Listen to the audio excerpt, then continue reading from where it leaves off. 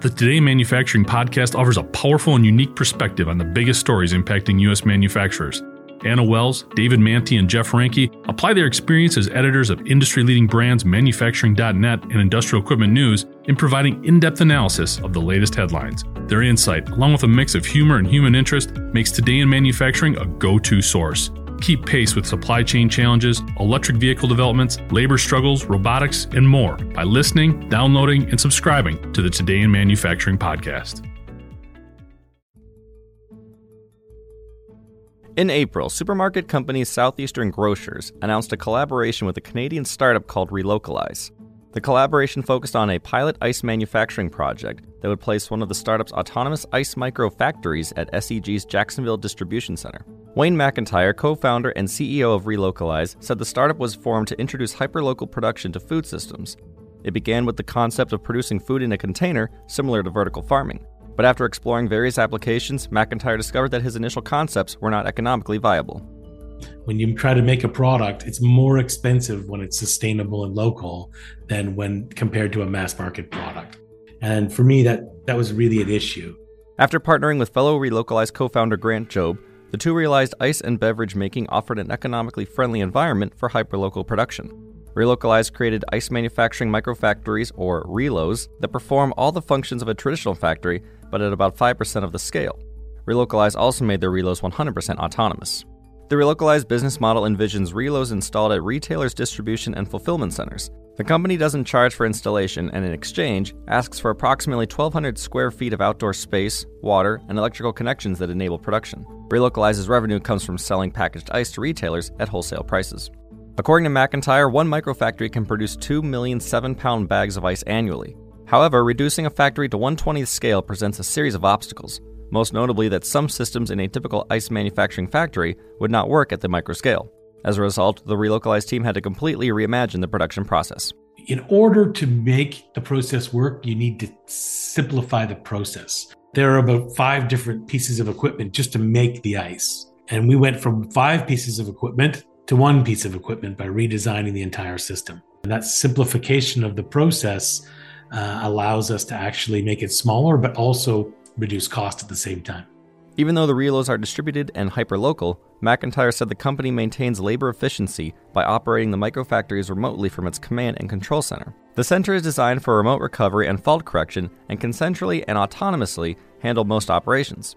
However, the company employs roving technicians who can support 6 microfactories for maintenance that require an in-person fix. Relocalize's mission centers around sustainability and decentralization.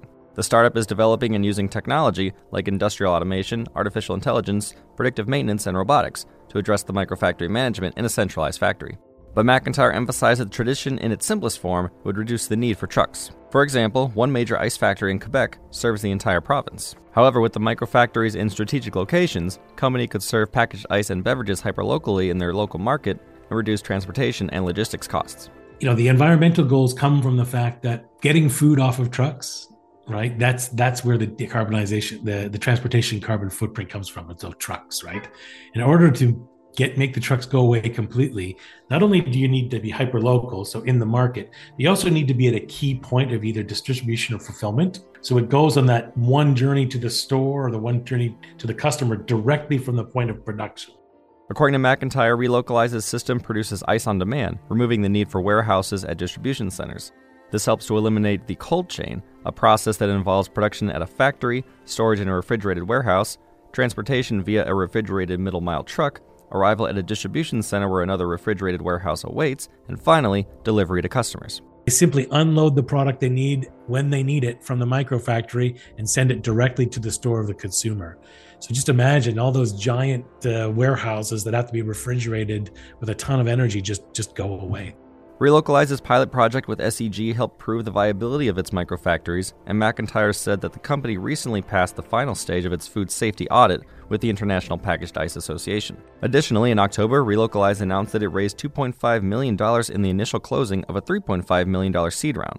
The funds will be used to prepare the company's autonomous production platform for rescaling. In the next year, Relocalize hopes to deploy its next microfactory, Relo 2.0, to retailers whose names have not yet been released. McIntyre said he hopes the new relos can increase the company's throughput to full capacity and its ability to mass produce the microfactories. The company also hopes to increase its current workforce of 8 to 20 by the end of the calendar year and to boost its network of one microfactory to 150 in the market by the end of 2026. The concepts that we're applying work for any product with a simple input supply chain. We'll probably stay focused on ice for a while. So there's a huge opportunity just in ice that we need to capture. But then from that position of strength, we see taking our platform beyond into beverage and other products primarily made with water first. And then who knows from there? The sky's the limit.